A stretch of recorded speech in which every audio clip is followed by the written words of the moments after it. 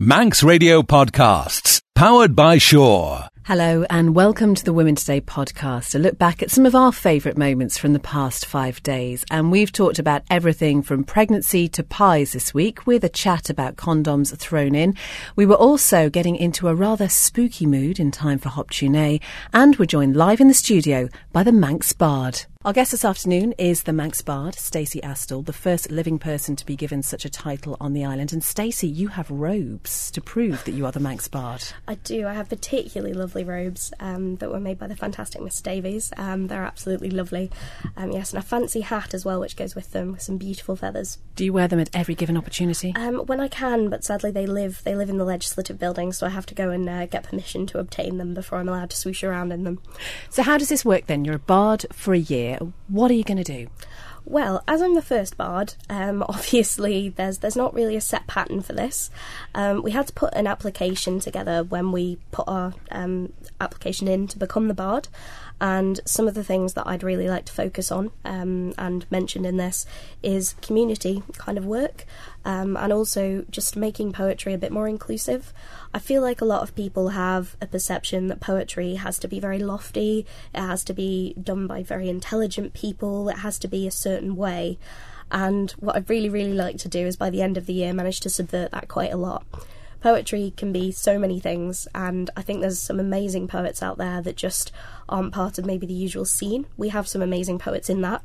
I'm not devaluing that at all. We have some fantastic talent on the island, but I bet we have a lot more that we just don't know about yet, and I think it would be fantastic to try and include them more. So how are you going to do that, and how do you convince people that actually they should just give it a go? Some of the things I'm starting to work on.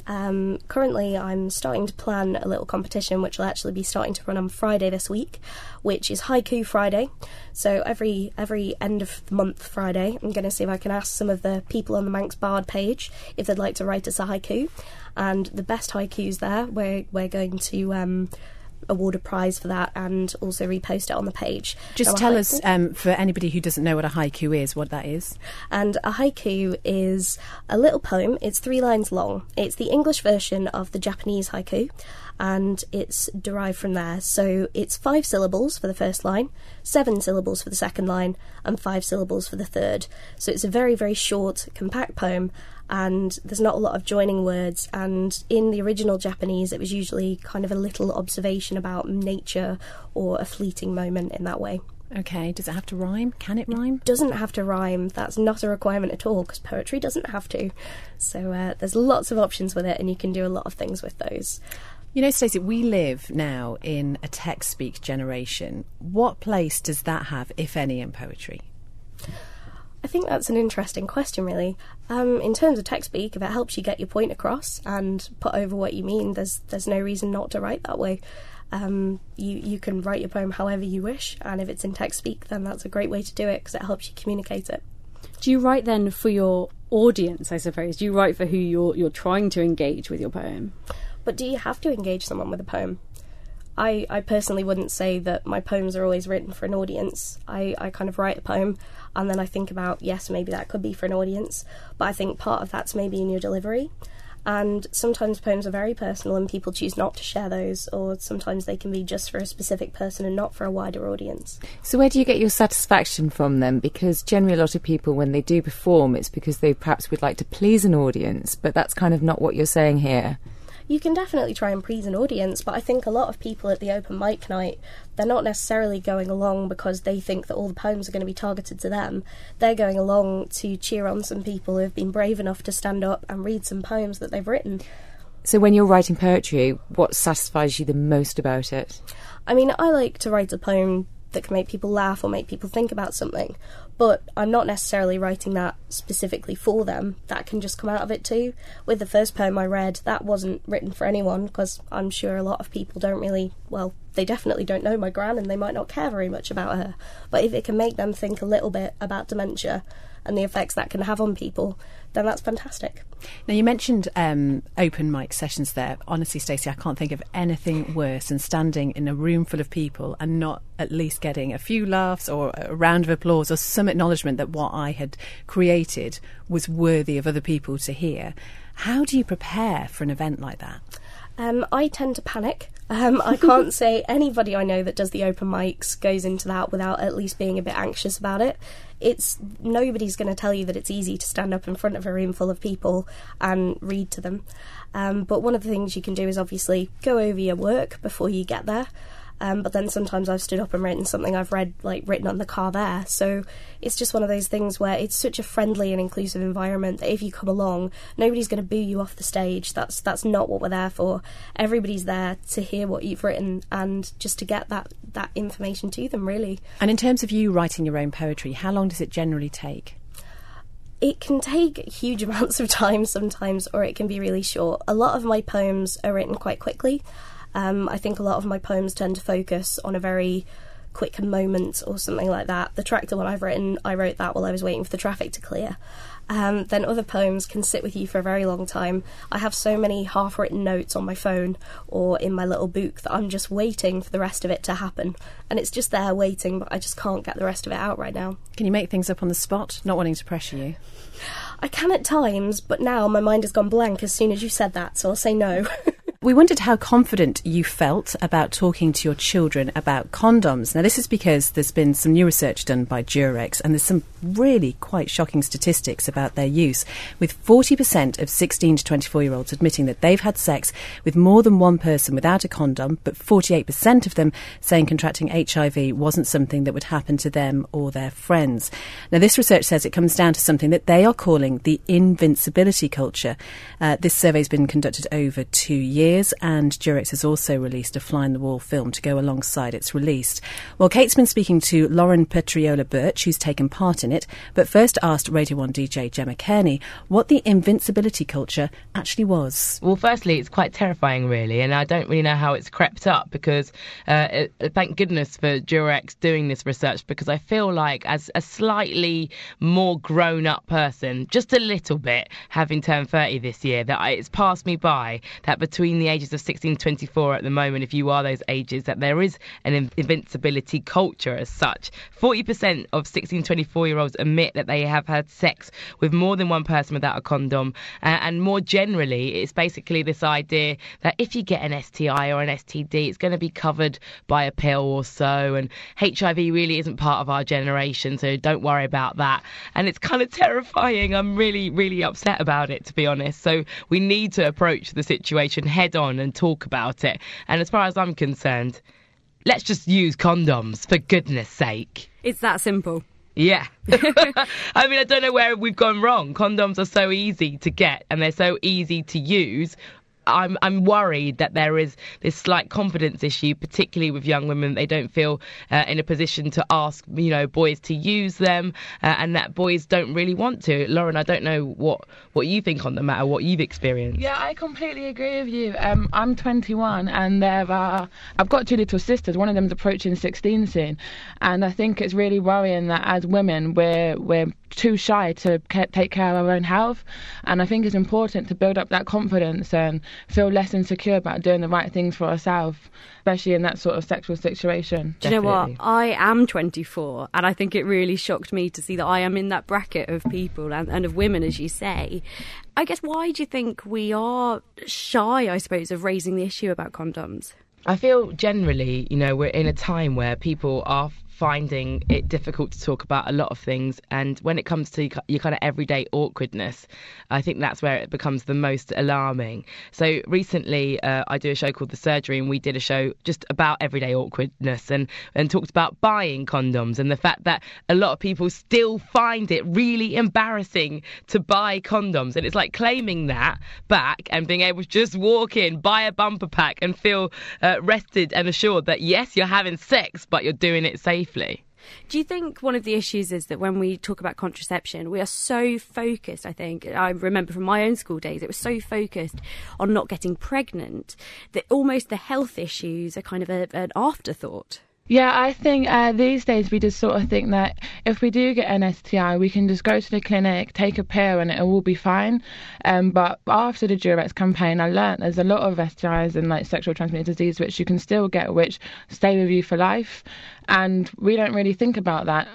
And just using a condom, such an easy solution to have sex and then not have to deal with the aftermath of unwanted pregnancies or STIs. Lauren, how old are you? 21. And do you know of people, you know, in your kind of world, in your sphere, in your social scene, people that kind of have this kind of invincibility culture that we're talking about? Yeah, you think it's not going to happen to me, and if it does, it's so easily cured. And I think sometimes for girls as well, yeah, rather than bringing up what would seem an awkward conversation of wearing a condom, you just go along with it, and then afterwards, okay, right, now I have to go to the clinic, now I have to check that I'm not pregnant, now I have to check that I haven't got anything, when it could just be so easily solved just by having the confidence to wear a condom. Do you think there's still an issue surrounding bringing up the use of condoms? Because if you're the kind of girl who says, please can you use a condom, I think there used to be an idea that you were in some way promiscuous. Oh no, that just makes me so upset. I mean, I am an ardent feminist. I'm out and out about that. I talk about empowering yourself and equality in terms of importance a lot. And it's something that I've researched and thought about in my personal life and expressed publicly over the past 5 years. And I do think equality is so important for us all, for boys and for girls. So for women to not feel strong enough and for young women to not be able to protect themselves fundamentally by bringing up the issue of wanting to use a condom, you've got to eliminate the promiscuity side of it. It's not attached to a certain way of life or a certain way of being. Like, let's stop putting tags on people, and if you want to have sex, go do it lots, but just do it in a way that's like guilt free. It's going to feel better for the guy to wake up the next day and feel like I did that safely. It's going to feel better for the girl to wake up and feel like I did that safely. It's as simple as that. It's not rocket science. Eliminate the stats in some ways and just actually focus on the fundamental truth. Use a condom. It's easy. To play devil's advocate again, because I am with you, I am also an ardent feminist, but I think a lot of people would say if you're not confident to talk about condoms, you simply aren't ready to have sex.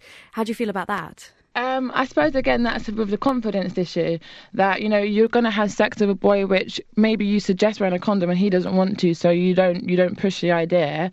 Maybe then you shouldn't be having sex, because if you're not confident enough to be responsible for your own health and also somebody else's health as well, you know, that's all part of it, of being mature enough to put the important things first, have sex, but be safe. And if you're going to be dangerous and, you know, not look after yourself, then maybe you shouldn't be. I think we're in such a conflicting time. We've got so many messages, so many things going on in the world, so many like rights and wrongs, you know, poured out to us on the internet. But there are some sort of kind of back to basics, and it's like feeling comfortable, it's being in touch with your physical self, and really making decent decisions. And if you do decide that you want to have sex, do it in a way that's going to make you feel, you know, a bit better about doing it in an unsafe way. It's to do with emotions as well as like health and protection. So how can we improve things then? Is it just having those conversations? Absolutely. I am all for nattering, asking questions, speak to people around you. There are many health and sex experts in many areas. Find out your local family planning clinic. Come out with your sweetie bag filled with condoms. Speak to your GP. That's what they're there for. They're usually awesome. Speak to your mum, your sister, your auntie, or even a teacher at school. There is always someone with a big ear pricked and ready to listen to you. I like your use of the word pricked. Exactly. And where can our listeners go for more information? Well, if you go to durex.co.uk, there's plenty up there, including a very specific campaign with a video featuring Lauren. Yeah. And she's gorgeous, so definitely worth. But no, there's plenty up there, so you can find out further information in your local town, how you can broach the subject of talking about condoms. Just put Durex into a search engine near you and you can find us really easily. And Lauren, have you got one in your handbag now? Oh God, yeah. I got a free goodie bag from the campaign, so definitely. There's nothing better than having loads of condoms. Even if you're gonna you're not planning on having sex anytime soon, it just feels quite good. Just in case. That was Gemma Kearney and Lauren Pariola Birch speaking to Kate there. So we want to know what you think of this so-called invincibility culture. Is it a real thing? How can we counter it? And how easy is it to talk to young people, our children, about condoms? We'd love to hear your thoughts. Text 166 177, email womentoday@maxradio.com. And if you have sat down with your child and had that condom chat, we'd love to hear how it went. Our guest today is something of an expert when it comes to pastry, having given up a career in finance to sell homemade pies. Vicky Quirk, what is it about the pie that you love so much? Pastry. It's all about the pastry. Everybody loves a bit of pastry, don't they? And where did you learn to make pies? Well, I don't know really. We used to live in Bristol, and there was a great company called Pie Minister, and we used to go there regularly and eat pies. And what makes, apart from the pastry, what is it that makes a great pie? Because you get your mediocre pies, but what really sets a pie apart? Well, I think the thing about my pies is that I like the fact that here on the Isle of Man you can pretty much make the pie using 100% Manx produce.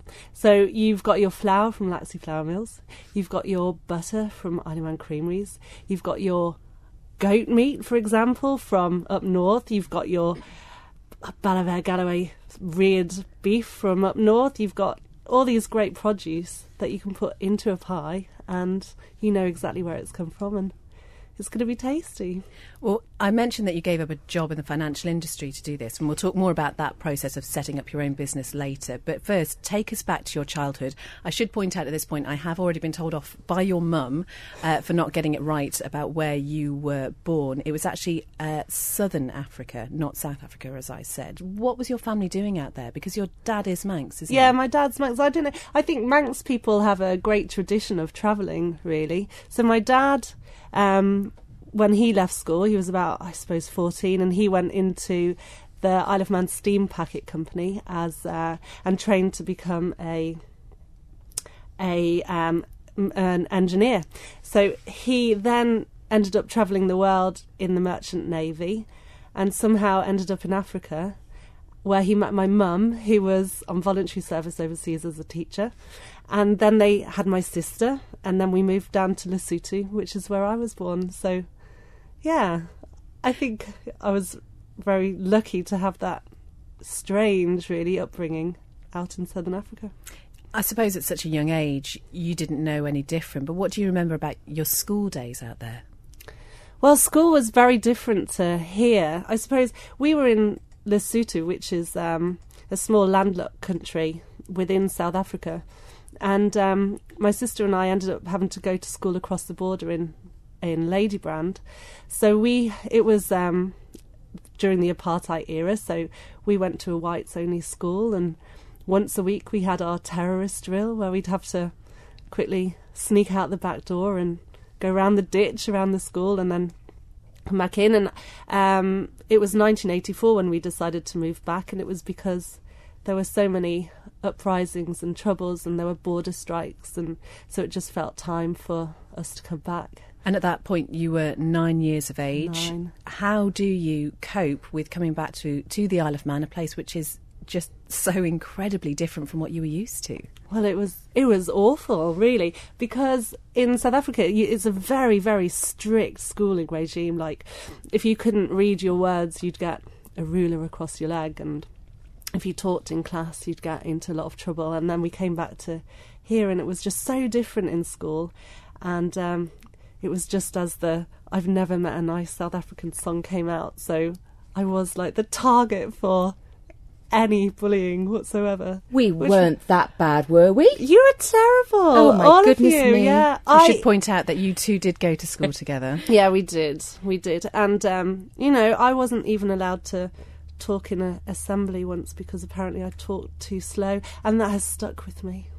It's interesting because your accent is really difficult to place, but do you think you made a conscious effort to change the way you spoke when you realised it really did set you apart? Definitely, and my sister was brilliant at it. She just switched into a more neutral accent as soon as we got here, but I think it took me a lot longer. You hated school then? You couldn't wait to leave? You left, 2 weeks before your 16th birthday? Yeah. Ben was like, you couldn't have left school at 15, and I was saying I did. So we were working it out this morning, and it was just before my 16th birthday, and I didn't really know what I wanted to do, but I'd worked part-time at the Groudle Glen pub for 2 or 3 years before that, and I loved it. There's something about the catering industry. It's really, I don't know, really fun, and there's lots of adrenaline, and it's great. It's a great team of people, and I just loved that. So it was just a sort of easy choice for me to go to catering college, and I don't know. I just don't think I was ready for. I didn't know what I wanted to do, so I was very lucky. My mum, I think she saw how sort of lost I was, I suppose, and my sister was going off to work. I don't know. She was doing some trip with Operation Rally in Zimbabwe. So my mum said, look, just go and meet Kathleen. And yeah, at 16, I went off with my backpack. You've got 3 young children. Yeah. Can you imagine them doing something similar at such a young age?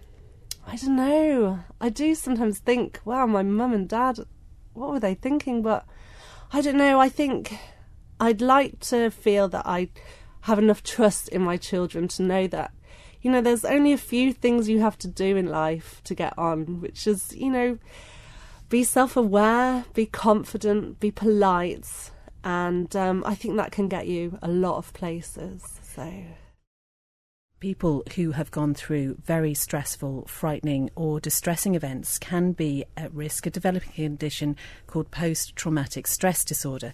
Now, this typically involves things like sleep disturbance, constant and vivid memories of the experience, and sometimes dulled response to others and the outside world. We're joined in the studio now by Lara Elliott. Lara, just tell us your story and your association with PTSD. Well, my husband Matthew served in the forces for 9 years. He suffers from PTSD due to incidents in Iraq. He was an ambulance commander, and he probably saw things that most people would think a horror film. Not nice, definitely nothing that you would like to remember.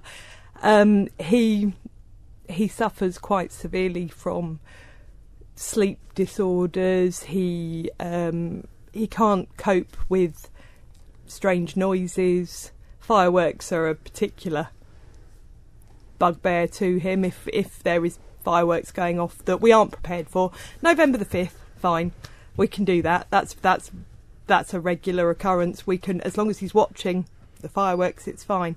But it's causes anger issues. There are triggers where if we go off island, he becomes something that they call hypervigilance, so he's aware of more things around that he maybe shouldn't be aware of. He watches clear roads, he watches other people. The trust is not the best, so it's not a very nice disorder to have. And Lara, I can't begin to imagine how it must have changed your life with him. We'd only been married for 6 months before it all happened. Well, before he went to Iraq, so he arrived back after 7 months of service over there, and he wasn't the man I married. So it's very much I've got used to Matthew now, as opposed to the Matthew I knew for 4.5 years before we were married. So it's a different. We get through life because we have to. So. Well, Matthew is also with us this afternoon. I'm guessing this must be an incredibly difficult thing for you to talk about, Matthew, but in your words, from your point of view, how has this disorder changed your life? It's like pretty much what Lara said, really. It's not me, really. I never used to get angry before I joined the army, or indeed before I went up to Iraq. I took everything in the stride, really. Even when Lara was having to go at me, just go one ear and out the other, which is, as ever, about normal, I think, really. And I don't know. I think just being over there, or indeed Afghanistan as well, you just don't know. Something happens really. You just switch something off, and something else comes back on again. You just come back, and you're just totally different. And at what point were you diagnosed with post-traumatic stress disorder? I was diagnosed, I think it's two and a half years ago, I believe. I can't remember now. And I've been getting help ever since. Well, really part of that help was in Ayrshire at a place called Combat Stress. So what sort of things do they do to support people who've got PTSD?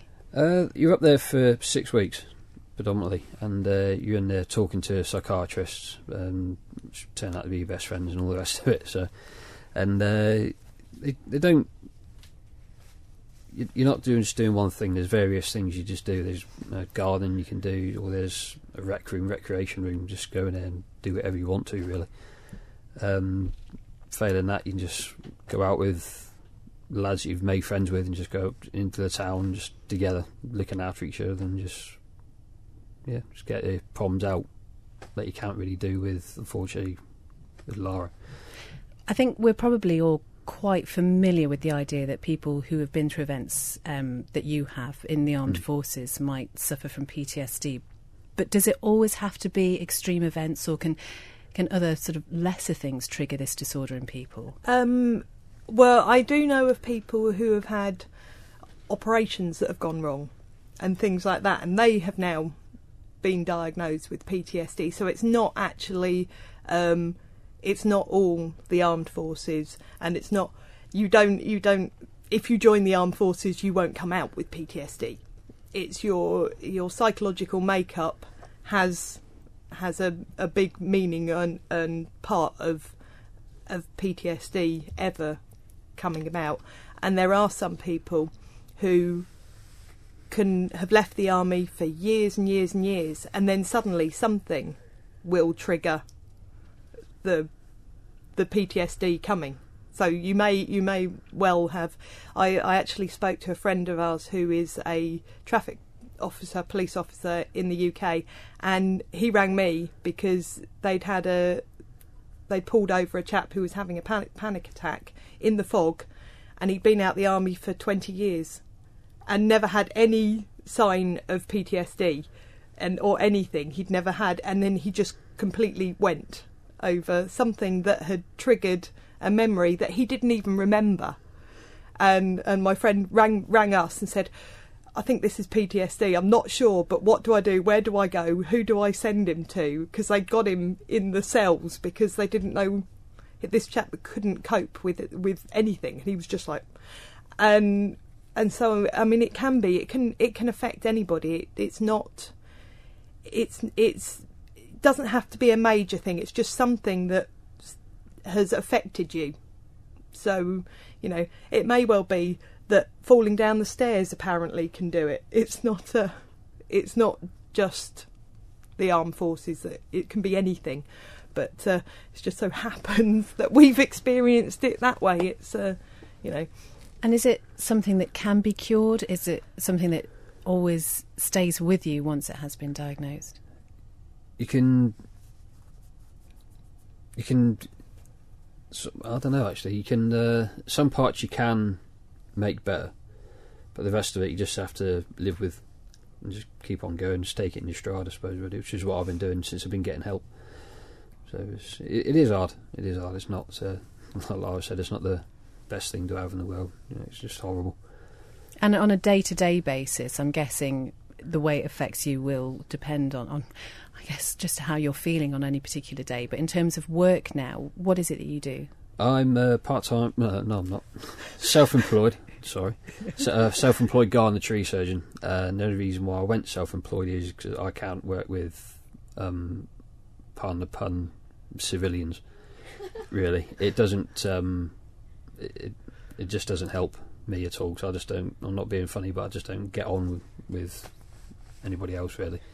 So hence why I'm working by myself. So that's... And a few things have happened. You have an employee. I do have an employee now, yeah, but it's a fact that I don't know. I nearly basically hurt somebody last time, and it just didn't really doesn't really do for me to have somebody else. When you say that you don't get on with other people, is that something that you struggled with before Afghanistan, or was that because of it? No, it was after Iraq, really. Well, it was after I left the army. It's the fact that the army is a family, and you leave that family, and you end up going into a strange world, which is, for me, Siri Street. And it's just, I don't know what it is. It's not again, not being funny, but you haven't got the same personality as what we have, or what the army have, and it's just, I don't know. I couldn't do with working with somebody who hasn't got a bit of a dark, twisted sense of humour, which unfortunately I've developed after Iraq. But yeah, so I'd much prefer working by myself. Women Today, brought to you by citywing.com for your next flight away. Now, before the break, we heard Kate's interview with the Radio 1 DJ Gemma Kearney and Lauren Pariola Birch about this so-called invincibility culture and condom use by young people. So let's talk about this notion of invincibility, first of all, and the fact that so many young people, those people aged between 16 and 24, think, you know, don't have to bother wearing a condom, it's never going to happen to me. Jo, do you think this is a real concept? I was one of them. That's all I can say. I absolutely was one of them. I reckon when I was growing up, I was the one that was kind of, you know, I'm not going to go on and talk to you about my past previous experiences, but I was definitely the one that would think it's never going to happen to me. You know, I would think you would hear about the scare stories, but yeah, I did feel invincible. I always did, like it was never going to happen to me. But I went to a girls' boarding school, and I've never had the chat about condoms from either school or my parents. And it was always something I was kind of, I think, very, very nervous of. But I would have definitely left it down to the guy to look after that department, not me. You've got 2 children now, both pretty much in teenage years. So how do you think about your teenage daughter thinking the same way as you? Oh, no, she's not going to think like me. She's far too sensible. No, it worries me. It scares me. Look at those shocking figures that 40% of 16 to 24-year-olds admitting they've had sex more than one person, you know, without a condom. And it is worrying thinking that in a couple of years' time, that is going to be possibly my daughter. So it is time to have that chat, sit down and explain to them about condoms. But I know they won't want to have it because they get mortified, don't they? But you want them to really hear. You do want them to have that chat and for them to understand so that they don't come into that percentage. OK, Kate, you are still just in that 16 to 24-year-old bracket. What do you think of it? Invincibility? Is that something that you agree with, that you think is true? Yeah, I think it probably is. I think the whole idea of an invincibility culture, I think when you are young, and I think I probably have come to the end of that age bracket and also no longer feel that invincible as well. But I think when you are young, you always feel like it's going to happen to someone else, not just in terms of STIs or pregnancy, but in terms of every kind of situation you put yourself in. You think, oh no, I'll be fine. You never think it's going to happen to you or your friends. So to be honest, I wasn't that shocked when I read these statistics. Yeah, I wasn't that shocked at all. Do you know, I don't agree, actually, that it is just a natural thing of being young that you think you're invincible, or I am just the most risk-averse person in the whole world. And I had, you know, my mum was so open with me about things like this. There was never any subject that we couldn't broach, there was never anything we couldn't talk about, and I knew about sex from a really early age. And I wonder if that meant that I was just not interested, but also I was possibly, a little bit more aware of the risks and thought, I don't want to risk it, actually. So, thinking about condoms, did you rely upon the guy to provide the condom at the time? You're suggesting that I was in that position? Actually, I wasn't interested. That's the point. I wasn't. And would I have relied on the guy? No, I don't think I would have done, actually. No, I don't think I would have done. Would you? I'm going to blush. I don't want to answer your question. I probably at 16 probably would have relied on someone else. Yeah. So how can we get then, if we're talking about young women, how can we get them to take this seriously? Well, I do think that one of the big problems for me and for, I think, in general, is that when we talk about contraception, we are so focused on not getting pregnant. And I think in schools especially, when I was at school, we were taught, teenage pregnancy was almost like the worst thing you could do. And I don't think that's the case anyway. But it was such a focus on pregnancy as opposed to everything else that I kind of still think there's an attitude that says if you've kind of sorted out that side of things, if you are on some sort of other contraception, that you don't really need to worry about everything else. But so I think we need to bring the focus back to STIs and therefore kind of condoms and barrier methods. I think that's such a valid point, that we don't just focus on pregnancy, but we also focus on STIs. And I think the best way to actually do it is through images. And I actually think that just how I'd show my children that if they ate too much sugar, they might get their teeth rotten. If they didn't clean them, I'd show them pictures of what rotten teeth look like. I actually think at the right stage, I would sit them down, talk to them about condoms, talk to them about STIs, and also show them images, possibly. That's a really interesting point you've just raised there, though. What is the right stage? I mean, your children are teenagers. Should you not have done this before now, do you think? I'm going to go home tonight and I'm going to have that chat.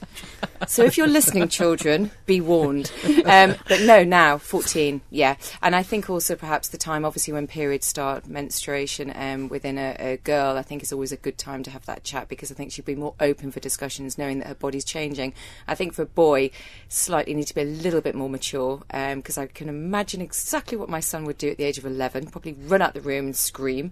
But no, I think maybe about 14, 15 is a good time, possibly. I really like the point you raised about showing images and what difference that could make. And obviously it can be quite shocking. But I think the problem is, though, with a lot of STIs, there aren't any physical symptoms. So I don't know how you kind of make the point that some of those ones, for example, chlamydia, where you are unlikely to see any changes, how are you going to make that as shocking and then make them take it as seriously? Do we want to make it shocking? Do we want to shock them, though? I thought that's what you were. Yeah, I suppose with the images, it's kind of is a shocking approach. But yes, I agree. If there are obviously photographs where you can't show because there is nothing to show, I think that's where you need to be clued up in yourself to be able to give the right description without using big words, without being too scary, but giving a good image of it. Lara Elliott, I'm going to assume that you have not approached this subject with your two very young boys at the moment. Is this a conversation, though, that you worry about having? Well, not really. As we said before, he's 7.5, he'll be 8 in February. When I was in hospital having the younger one, who is 5, because I was in hospital for 3 weeks, the nurses told him about everything, and he was 2. So I think he's pretty clued up on what actually he even in reception at Russian Primary, he had discussions with everybody about the tadpoles that go and find the egg, and sometimes you have to cover yourself up so your tadpoles don't get out. So, at 5 he knew that. So I'm thinking he's probably clued up. And the younger one, if he ever goes anywhere near anything like that, we'll just have to lock him in a cupboard. Or just get his big brother to tell him all about it. I'm sure I won't actually have to say anything to him, because Charles probably tell him. Do you know, I would rather that they have that awareness, because then there isn't the embarrassment that goes with it. They grow up just knowing all about it, and it's just not the big issue. Then you don't have to do that. Right, I'm going to sit down and give you the full talk now, because if you answer the questions as truthfully and as honestly and give them as much information as they need at any stage, then surely that just deals with it. Why aren't we doing that more? I don't know, because that's exactly the family that I was brought up in. If you ask a question, you get an honest answer and a sensible answer, as long as you genuinely want to know the answer. So I think, and that's a good time as well to raise all those other points, like you say, and it's a good time to know that they're ready for it. I think it's the reason for that. Do you know what it is? It's simple. We don't have family dinners anymore together. I think sitting down as a family and just chatting about things and being open about things, I think this is because we live in a culture where there are phones, there's social media, there's other things we're doing. Kids have got TVs in their bedrooms. They're not sat at meals together. So they're not getting to know each other perhaps as a family as much. And maybe that's what we may need to be doing more of. Preach over. You invited me round for dinner later. I probably won't tonight, if that's okay. We've got a few thoughts on this. Thinking about the invincibility culture, Nige says, the part of your brain that processes a concept of consequences isn't fully developed until about the age of 25, and he says that is the basis of this. Oh, a month and a day to go for me. Excited. We also just had a comment from Bonzo who said, did you know the Spice Girls 2 Become One was written as a promotion for condom use? Girl power in action. I'll be honest, not what I took from that song. Well, here's another song that was written, and I'm going to apologise in advance for this, but this is all about safe sex as well, you know. Yo, I don't think we should talk about this. Come on, why not? People might misunderstand what we're trying to say, you know? Come on. Let's talk about sex, baby. Let's talk about you and me. Let's talk about all the good things and the bad things that may be. Let's talk about sex. Let's talk about sex. We are joined today by the Manx Bard, and before the break, Stacey Astell set us a little challenge. Stacey, just remind us what we had to do. Okay, the challenge was to write a haiku for us. So that's a short poem, which is 5 syllables, then 7 syllables, then 5 over 3 lines. Right, okay. There was some furious scribbling during the break. Kate, would you like to set us going? Yeah, I'm sorry. Okay, this is my haiku. Sitting here on air, words spilling and red lights on. I am so thirsty. Oh, nice. Thank Joe? you. Quite long. Mine's quite short. And They should be exactly the same length. That's the Yeah, whole I point know. of a haiku. I don't think mine is. You was never going to get this right. I didn't even know what haiku was. Couldn't even spell it. Didn't even pronounce it. Boots woke up. Flip-flops hibernate. Fall has come. Okay. Do you want mine? What was the first line? Sorry. Boots woke up. I Boots- thought Is about that it 5 because syllables? I thought about it because my boots are on. Okay. Stacey, here's mine. Great. Girls are on the air. Some laughing, crying, joking. The wind here blows strong. Okay. You did mention prizes. I don't want to bring you back to the prizes, but you did mention prize. I'm assuming old Joe there is out of the thing. There definitely weren't 5 syllables in that first line. But it was fantastic anyway. Thanks, So it doesn't you. matter. And I liked the boots part. That was excellent about the waking I'm up. not being funny, but I googled that before I came on the programme, so I'm going to have to go to whoever wrote that on Google and tab for a word. I cheated. Totally cheated. Okay, Stacey, take us through the other 2. What did you think? So I really liked them. I quite enjoyed the bit about the wind blowing strong, because it is occasionally there is a bag flying past the window, but I'm afraid because I am also so thirsty, I'm gonna have to award the prize here. Yes. So here we go. There is your bardic baking prize. That's brilliant. I'm so pleased for you. Oh, Beth, you look really happy I for am me. thrilled. Thank you so much. Kate. 1-1. Oh, yes. Ah. We'd like to end today's show by hearing once more from our guest, the Manx Bard Stacey Astell. Stacey, take it away. This poem is called Man. I've breathed this island. Marshmallows and crackers, smoke from secret, youthful fires lit with crumbling books, well versed with crawling, gnawing worms, hungry for words but met with flame. I've walked this island. Ankles much twisted in plantation, on hill, through field. Sand from beaches tramped home. Shells collected. Stones weighing pockets, clinging to cronk and splashing through shallows. I've rode this island. First past, touring from southern beauty to northern expanses, western cliffs and all in between. Desperate, jumpy horseback hacks clinging to thick, heavy mane, juddering bikes rode and pushed uphill to slide back down, pedalling forgotten. I've left this island.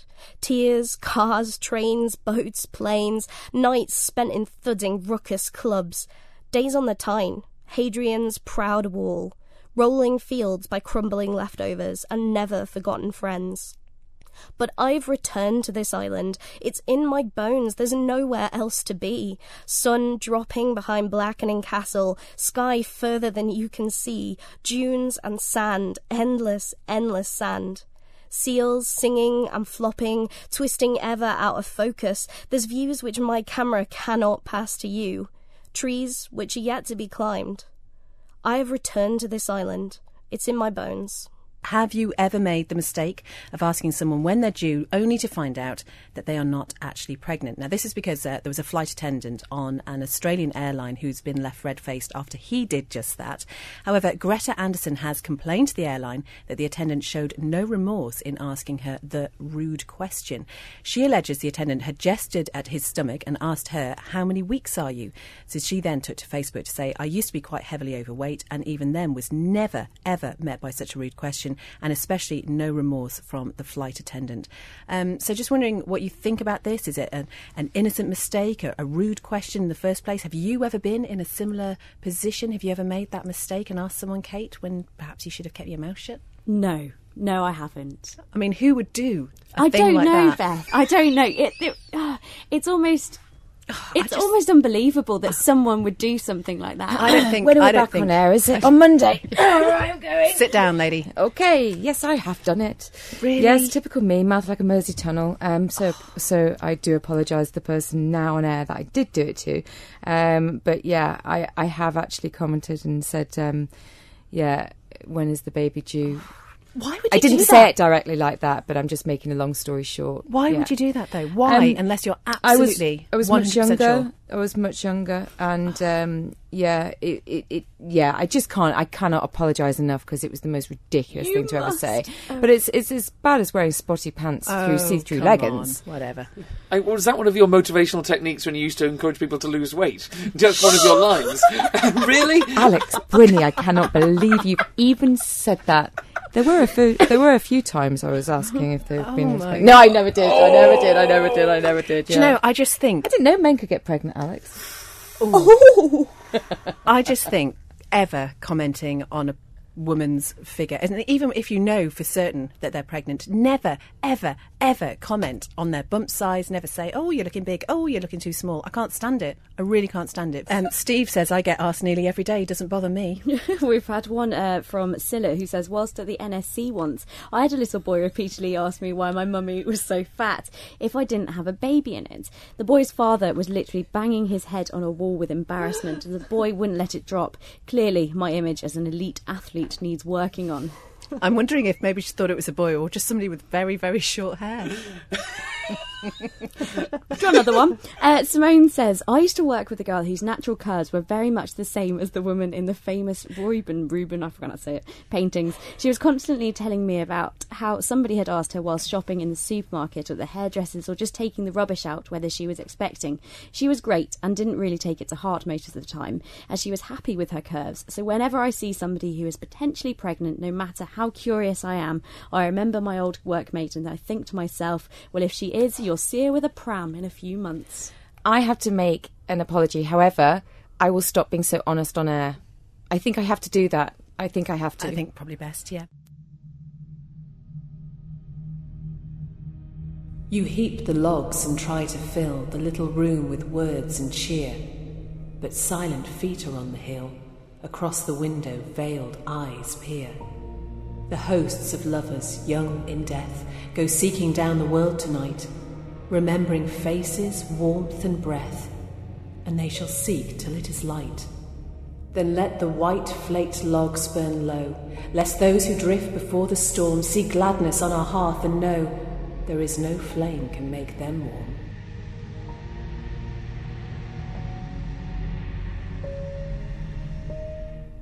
Good afternoon. It's just gone 7 minutes past 2 and this is Women Today on Manx Radio with me, Beth Espy. And me, Kate Holland. On the programme this afternoon, a spooky special. As we approach Halloween, or Hoptunay as we should call it over here, we're going to be talking the origins, traditions and also our modern day obsession with the other side. So, are you a believer? Have you ever seen a ghost?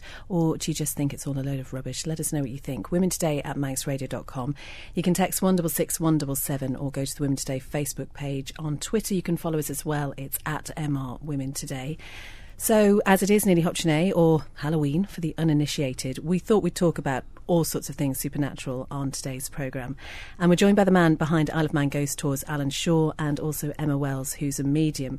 Now, I should say at this point that Kate has been really open before about being completely cynical about this whole sort of thing, haven't you? Absolutely, absolutely. I think I am a well and truly a cynic, really, when it comes to this. But I'm open to hearing what you guys have to say. So, Alan Shaw, how are you going to convince Kate that there is something in what you believe? I think we should set a challenge. Maybe one evening, one stormy, dark, horrible, wet evening, we should venture up here with the equipment and we should see what we can find. You up for that, Kate? Up to Manx Radio and see what we can find. Oh, yes. Because it is supposed to be haunted, isn't it, here? Yeah, that's the main reason why I can't be here late at night. It is a really terrifying building anyway. But you're really cynical, so I don't get that whole... But yeah, maybe I'm just scared of the dark or, reflections and lights on windows and stuff. So we'll see. Alan, where did your... I'm going to call it an obsession, but your interest then in ghosts and supernatural things, where did that come from? It started when I was 8 years old. I lived in Morecambe and we went on a school trip to Lancaster Castle. When you go on the trip, you spend the first hour talking about all the family coats of arms around the wall, and as an 8-year-old boy, you'd lose a bit of interest after a while. But then they take you downstairs into the dungeons, and of course they close the door on you, and it's pitch black. You start to get a bit of interest, but then they start to talk about the Pendle witch trials, the Lancaster witch assizes which took place there, and also the ghostly legacy which you left behind, by which point, as an 8-year-old child, I was hooked. And have you ever actually seen a real-life ghost? I've seen what I believe could have been 2 ghosts. One was in a building in Peel, and one was down at Castletown. Okay. We are also joined by Emma Wells, who I introduce you, Emma, as a medium. Now, just tell us exactly what that means, first of all. Okay, I have a belief that we can in some way communicate with... Is it spirits? Is it energy? Is it something else? I've been lucky enough to be given enough proof in my life of I've seen spirit, I've heard spirit, but is it spirit? I don't know. I can't answer that.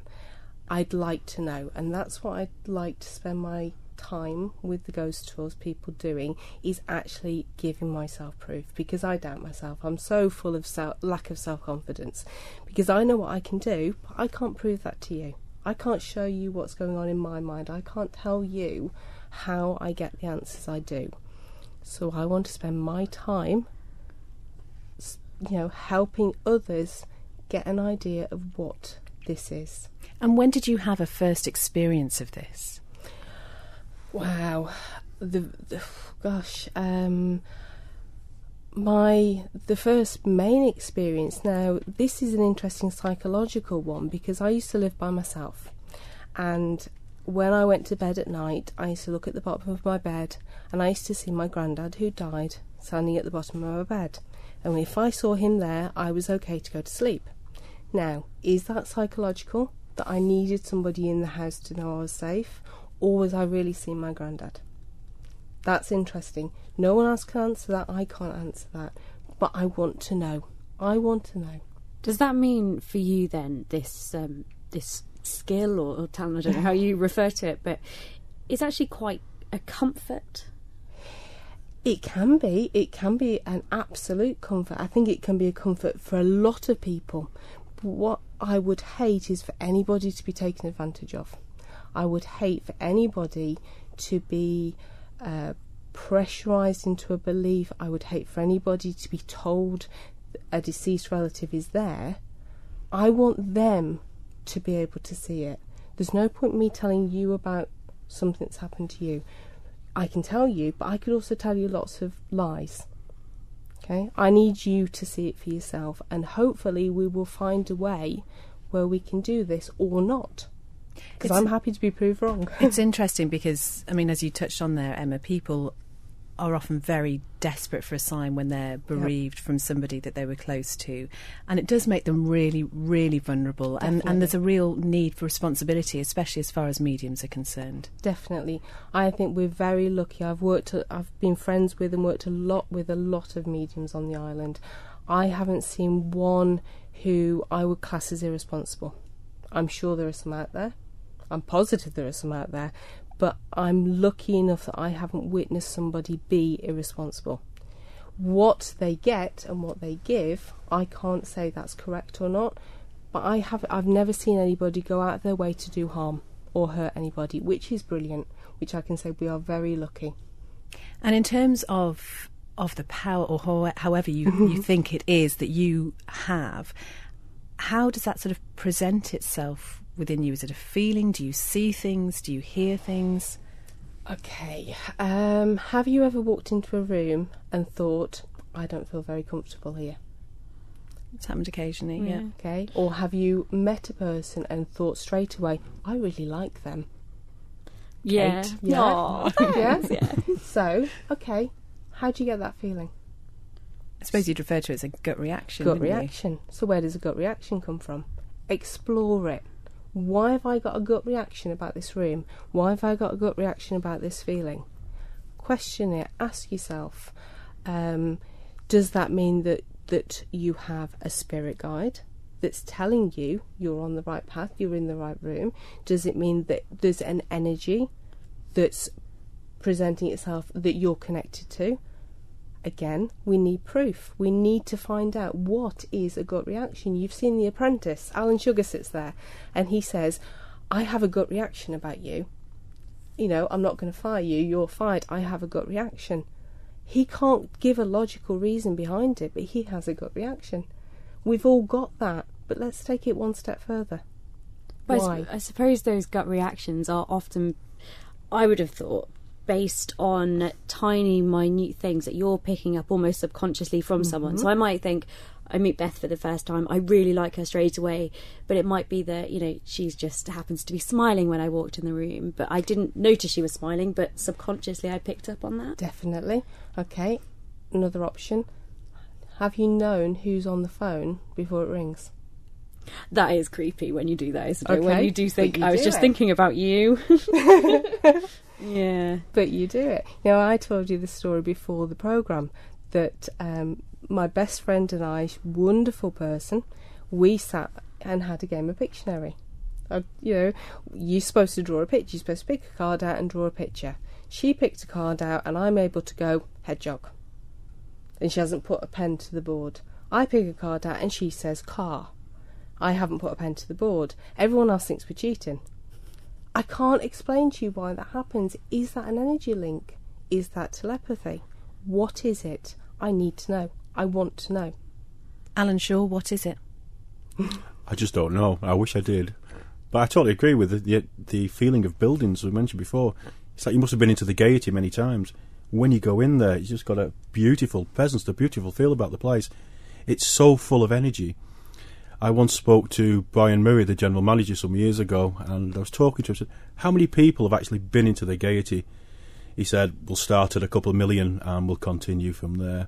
If you think about the energy inside that building, people have been in there, they've clapped, cheered, danced in the aisles, had a great time. It's left that energy inside the building. I think that's what we're picking up when you go into a place like that. Well, the Gaiety Theatre is one of the places that people often talk about on the Isle of Man as being seriously haunted through. So I just wonder if you've experienced that side of the Gaiety as well. Oh, we certainly have. You've got to ask yourself a question. If you was a ghost and you had a choice of where to haunt, where would you haunt? Would you go into Peel Castle, where it's only open 5 or 6 months of the year, and in the winter it's absolutely freezing cold? You could go down to Castle Rushen. It's got a roof on, it's got heating, but you'd still be on your own. Or would you go to the Gaiety Theatre, Frank Matcham's masterpiece, where you'd see shows free of charge every night? It has to be the Gaiety.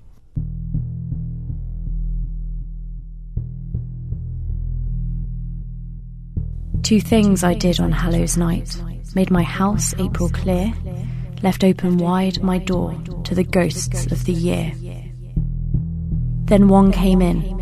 Across the room it stood up long and fair, the ghost that was myself, and gave me stare for stare.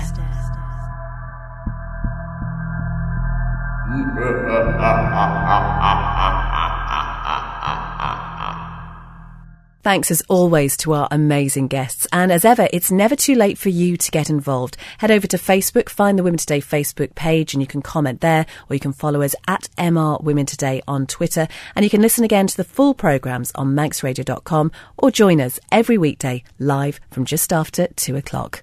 Don't sit in the slow lane. Join the fast lane right now with Shaw's all-new Superfast Plus broadband. Enjoy more bandwidth, amazing speeds and the best value on the island from just £23.95 per month. So don't be left behind. Get a piece of the high-speed action with Superfast Plus broadband from Shaw. For details, visit our stores in Douglas, Ramsey and Port Erin or click shaw.com. Love being Shaw. Terms and conditions apply.